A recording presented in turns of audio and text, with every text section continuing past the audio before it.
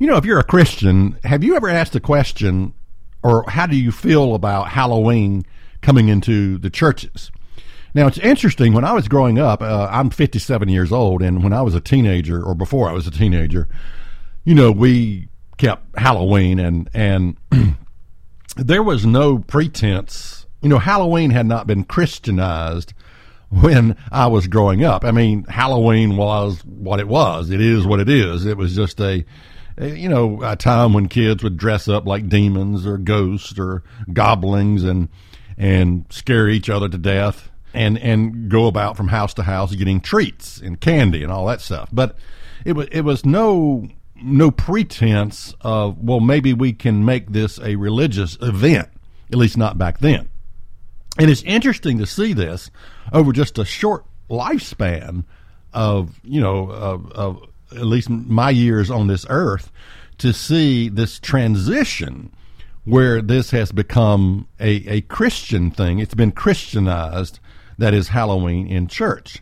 Now, I don't know how you feel about that, but I think what happened was, it was back in the 70s, I believe, where you heard these stories about some evil, diabolical person. I don't know who would do this, but they would insert maybe razor blades into an apple and give it to a kid. I mean, you would have to be evil through and through to do that. Or candy that was contaminated and give it to the kids.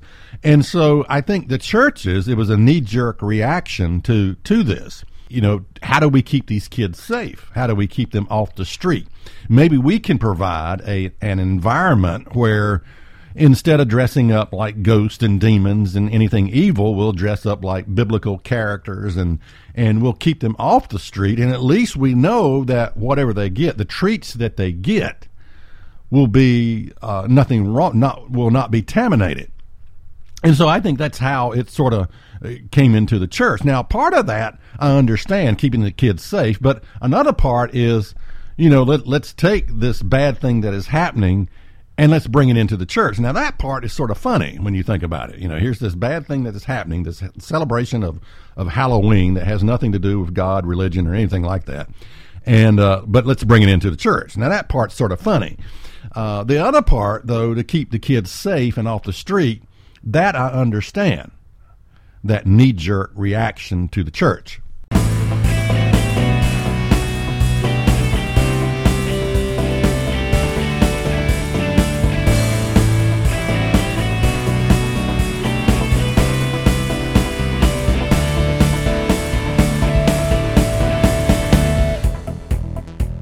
Is That Really in the Bible? Presents the teaching ministry of David Freeman.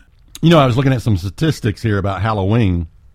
An estimated 90% of families with children ages 12 and younger will participate in trick-or-treating or costume parties. For adults, Halloween has evolved into the third most popular holiday for parties, with Christmas and New Year's Eve being first and second. Approximately 34% of all adults will host or attend a Halloween party this year. Halloween is second only to Christmas for holiday decoration. I didn't know that. An estimated 50% of all Americans will decorate for Halloween versus, 80% decorating for Christmas. Halloween paraphernalia, you can imagine, with an estimated $400 million being spent each year. Halloween is the 8th largest seasonal card sending occasion in America. I did not know that people sent cards at Halloween. Now, I want you to look at this just from a logical concept that when it comes to religion, you look at two things. You look at what people like to do, and then you look at what they spend their money on. And then you Christianize the thing they like to do and spend their money on.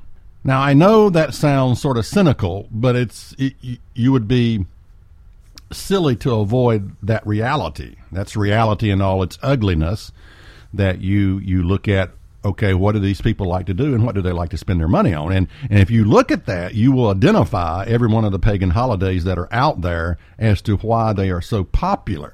Now, I want to clarify something here about man's desire to celebrate. there's nothing wrong with that. I mean, we all like a good celebration, be it a wedding feast, a birthday party, or whatever it may be. I believe that internally we have this desire to celebrate God. I mean, I really believe that there is this, that God has placed this inside of us, a desire to celebrate Him. Now, what is a shame is this, that we as Christians, we have come up with our own method for celebrating God. And it's gotten so bizarre that we've actually incorporated, with this internal desire to celebrate God, we have incorporated even things like Halloween into the church. But if we could just back away for a moment and realize that inside of mankind, inside of the spirit that God has given to mankind, that there is this internal desire to celebrate God. Now, what is a shame is that we are unaware that God tells us, lays out the plan for celebrating Him. In other words, the passage is found in Leviticus 23 and verse 4. It says, "These are the feasts, or the appointed times, appointed seasons. These are the feasts of the Lord, even holy convocations, which you shall proclaim in their seasons." God begins to lay out His holy day plan, and really what it's about is a fulfillment with these holy days to know how, from God's instruction book on how to celebrate God. That's what the feast days are all about. Now, there are 7 feast days throughout the year that we are to keep, that the Bible tells us to keep. Now, I tell you, this is so bad that when I mention this, the feast of the Lord, the feast of Jehovah, I mean, if we were to ask, okay, whose feast are they? Well, they're God's feast. They're the feast of the Lord. They're the feast of Jehovah.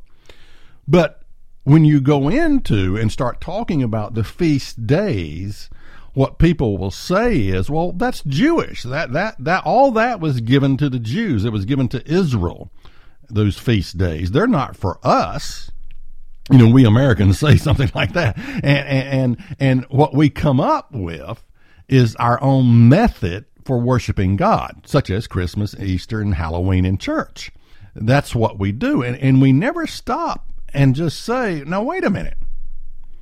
Maybe God lays out the way, the plan for worshiping Him, for celebrating Him. We never ask that question. Now, I begin to pick up on this internal desire that God has placed within mankind to celebrate Him a long time ago in my observation of people. I begin to look at the things that people like to do. For example, my daughter had read the book, I forget what the name of the book is, but it was about the pony swim, Chincoteague Island, where the ponies would swim across the water. And she wanted to go there. And so we went to this island where they have the pony swim. And, oh, man, it was thousands of people there. And they were, you walk through this swampy, marshy land, and they fire off the gun and all these tiny little ponies across the water and swim to the other side. And I was amazed at what a celebration that was. I mean, people were screaming and just excited about this little pony swim. 50 little ponies crossed the water. And when I watched it, I thought, well, that's it? I mean, you mean to tell me I drove 6 hours to this place to watch 50 little tiny ponies cross the water, and it only lasted 5 minutes. But the people that were there, I mean, it was incredible. Well, anyway, we left and stayed. We couldn't stay on the island, so we had to drive about an hour away. And I checked into my motel, and the guy said, what are you doing here? And I said, well, I'm up here to watch the pony swim. He said, that's nothing.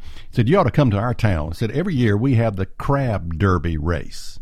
And I'm thinking, I really don't care about that, but this man insisted on telling me about the crab derby race. And he said, yeah, about 10,000 people come to this town every year and to watch the crab derby race. Now, I'm thinking, how do crabs race? I mean, they don't have ears. They can't hear the gun go off. I mean, and why? Why would anybody go to a crab? Why would 10,000 people show up?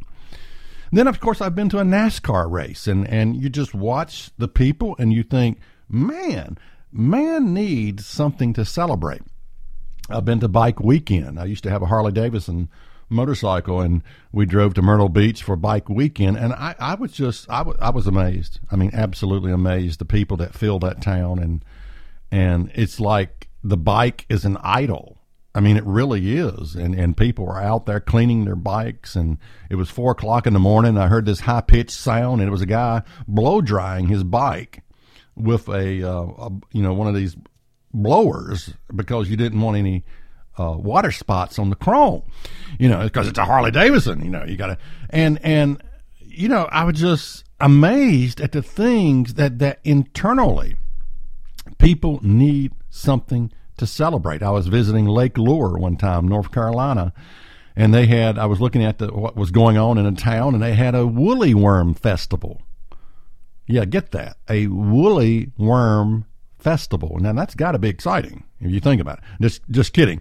But my conclusion from all of this was that man desperately needs something to celebrate. And I go back to these feast days where God says, you shall surely rejoice. Speaking of the Feast of Tabernacles, I'm commanding you to rejoice. I mean, God says, I know you need something to celebrate. Why don't you celebrate me? And so in the Bible, we have this plan laid out of God's annual holy days on how to celebrate God, how he desires, with instructions on how to celebrate God. And it's just a pity.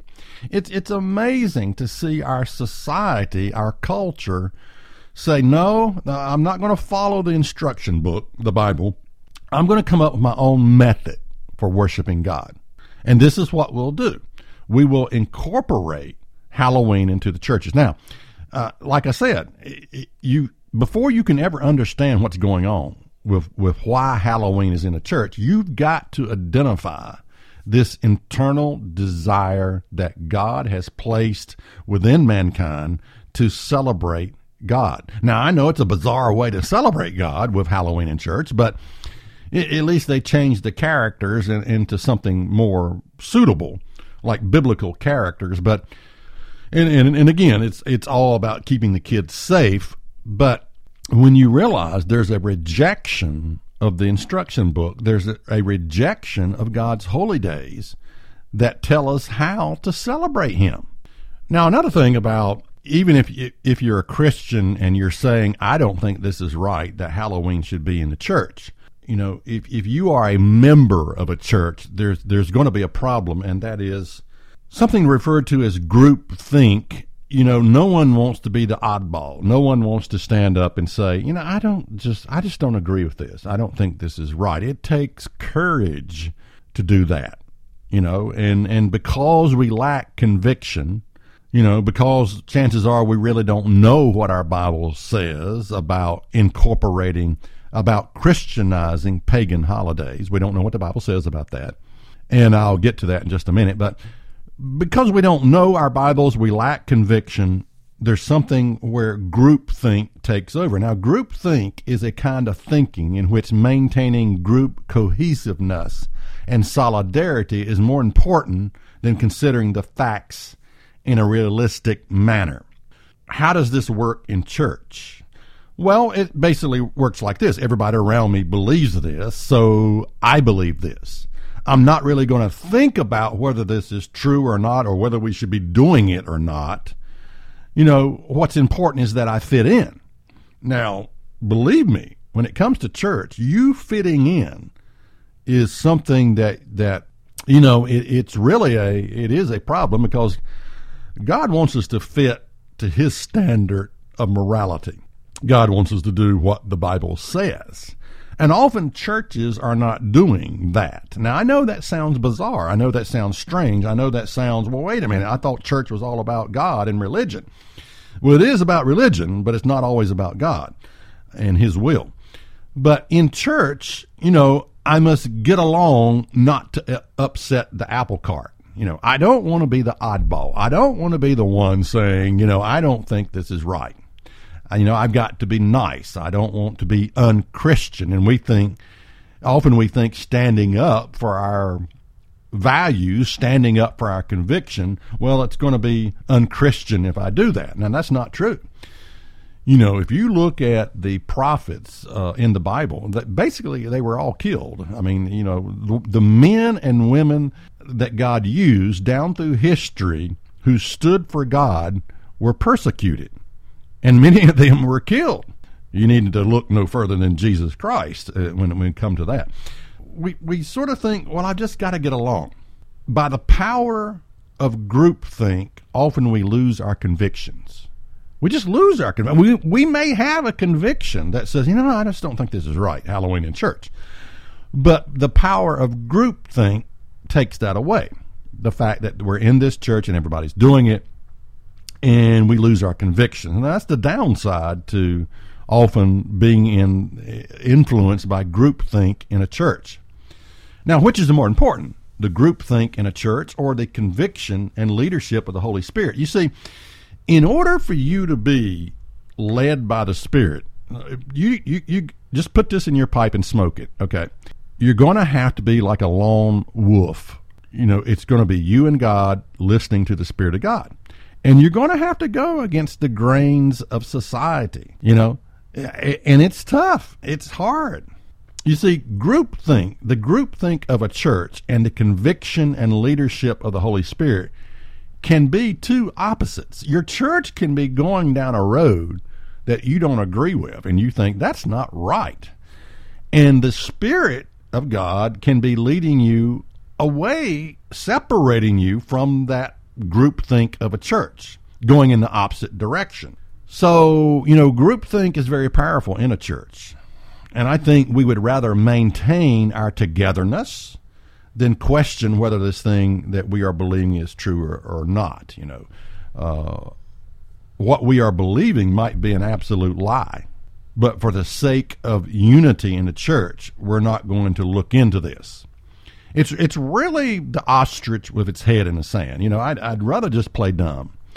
Besides, I like doing this. I like, it's fun, It's fun. And I'll never forget, I had a woman one time just blasting me for something I had posted about Halloween, not bringing it into the church. And she said, "You've never looked into the eyes of a kid and the excitement of the kid when you're carving out a pumpkin in church and how excited they are. And you just, it's all about all of this fun stuff that we're doing in church." And here's the thing you got to understand about your children. There is a reason when they become teenagers, they leave the church. Now, I'm telling you something that you need to plan for. If you have young children, I'm telling you something that you need to be aware of. You see, when children grow up and they become early teens, they have a baloney detector. Yes, a baloney detector.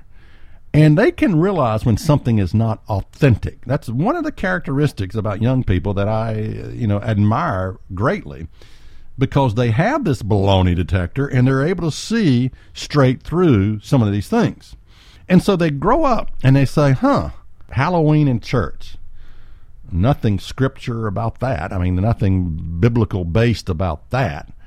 And my parents lied to me about Santa Claus and reindeer and maybe they're lying to me about this Jesus thing also. It's all about Jesus, Christmas. They begin to see straight through the facade that you have created for your children. Keep in mind, they may be excited at age 3 or 4 carving the pumpkin, but they're going to carving the pumpkin in church, but they're going to grow up, okay?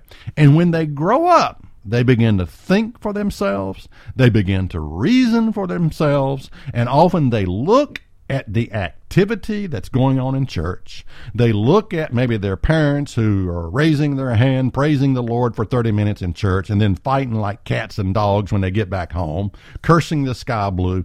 They see this. They have a baloney detector, and in many cases, what they find out is their parents' religion was a bunch of baloney. It just wasn't real. And so they leave the church. And you need to be aware of that, because if you have young children, you're going to face this later in life. I can guarantee you that.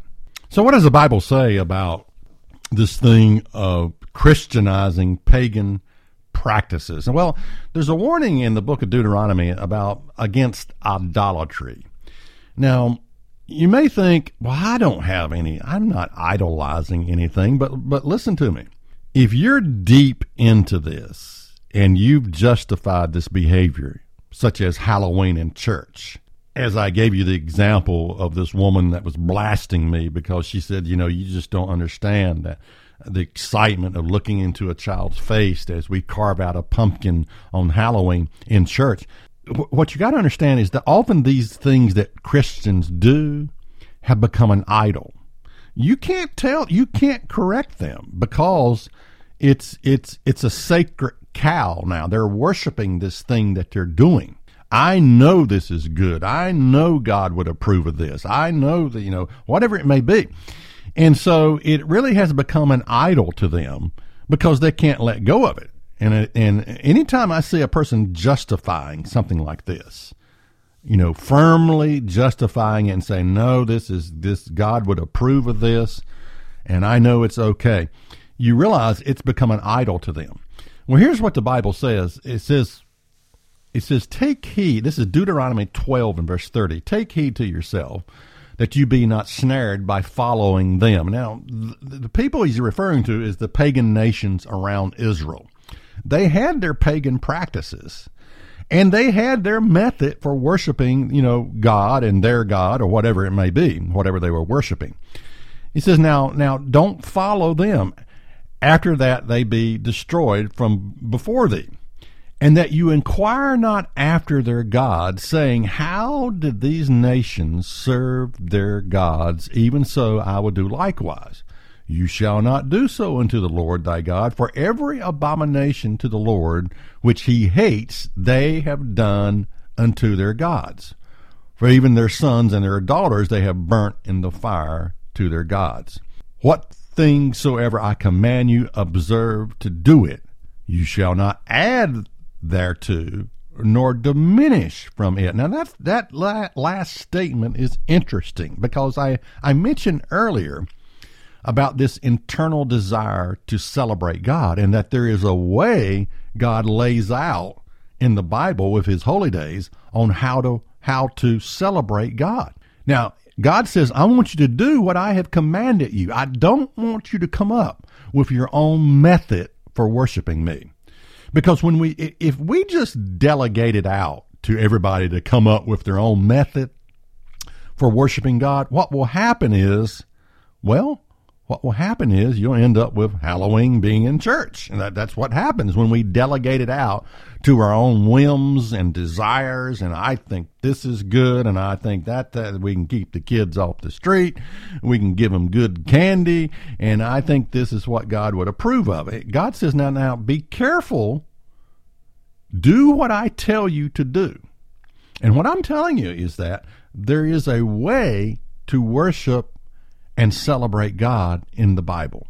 He tells us how to do it. He gives us the instructions on how to do it. And for us to reject the instructions and to come up with our own method for worshiping God, well, it's not right. I mean, it's just not right. And so the Bible speaks against Christianizing pagan practices. It seems so innocent. It can be justified. I mean, hey, I don't think God was upset with the concept, let's keep the kids safe. Of course God wants to keep the kids safe. But there's a better way to keep your kids safe than, incorporating Halloween in church. There's a better way to do that. Now, you can write me at Is That Really in the Bible? The address will come up at the end of this program, and I can send you material on God's holy days and how to celebrate him. The plan that is laid out in the Bible, if you would like to study that for yourself. Just listen to the offer at the end of this program. The address will be given. Or if you have any questions. Now, I want to challenge you to do something that I think a lot of Christians don't do. They don't do enough of this. And it's found in 1 John 2 and verse 27. It says, but the anointing which you have received of him abides in you. Now, if you're a Christian, I think you would admit that, okay, the Holy Spirit of God is something that you're supposed to have. It's an anointing of the Holy Spirit that guides and directs. It's what I call the leadership of the Holy Spirit. This is something that God has given to Christians. It says that anointing which you have received of him abides in you, and you need not that any man teach you. Now, let me just clarify that this is not saying that you don't need church. This is not saying that you can't ask your preacher. What it's saying is the emphasis compared to human resources versus God's Spirit, that is the leadership of the Holy Spirit, that there really is no comparison between the two. I mean, I know, yeah, we hope when we go to church that the guy talking is anointed of the Spirit and he's speaking for God. We hope that's true. But notice what it says. And you need not that any man teach you, but as the same anointing teaches you of all things, and is truth, and is no lie. And even as it has taught you, you shall abide in him. What it's saying is that you trust the leadership of the Holy Spirit more than you trust your minister, your church, friends, relatives, or whatever. And again, it doesn't mean you can't ask for advice. Often we're asking for advice to simply justify what we want to do in the first place. But if you listen to the Holy Spirit, if you trust the anointing of the Spirit, like I said earlier, often that Spirit is leading us in a direction that may be contrary to the church. Now, one of the things I know from experience is this, that still small voice of the Spirit. You can squelch that. You can block, you can shut it out of your life where you don't even hear it anymore. And it doesn't, the leadership of the Holy Spirit is not going to force you to do anything. You got to be attentive to it. You got to listen to it. And you need to respond in order to empower that Spirit in your life, to respond to it. Instead of just dismissing it and saying, oh, well, I think I'll just listen to what my church is telling me, and I'll go against my natural convictions that are causing me to question these issues. You need to pay attention to that Spirit, the leadership of the Holy Spirit, and follow that more than you follow the traditions of your church, traditions of men, their logical line of reasoning. Well, this is the why we do what we do. You need to follow the Word of God. You need to follow the Bible and let that be your authority, the final authority in your life. I do this because this is pleasing to God. I know. Now, you got to ask that question. Is Halloween in church pleasing to God? Think about 20, 30 years ago when it did not even exist in churches. And now we have incorporated it into churches. And it's a subtlety. It's a subtlety about it. You ever heard the statement, let's put Christ back into Christmas?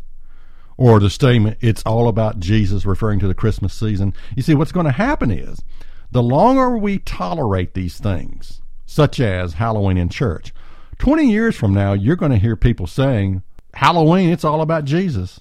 Let's put Jesus back into Halloween. You see, that's the subtlety. That's the deception. That's how over enough time, if you just allow and you ignore your convictions, over enough time, you can justify anything. You can absolutely justify anything. In fact, Israel had come to the point where they were justified sacrificing their own children to the pagan god Moloch. They justified it, But you can justify anything over a long period of time. And the long period of time is we're not attentive to the leadership of the Holy Spirit. We're not listening to the leadership of the Holy Spirit. So I want to remind you, the anointing which you have received of him abides in you, and you need not that any man teach you. Listen and follow the leadership of the Holy Spirit. For more information, check us out online at isthatreallyinthebible.net. Listen to the podcast, watch the weekly program, Worship with us on our weekly Sabbath service. And be sure to visit our free bookstore. Again, the website is thatreallyinthebible.net.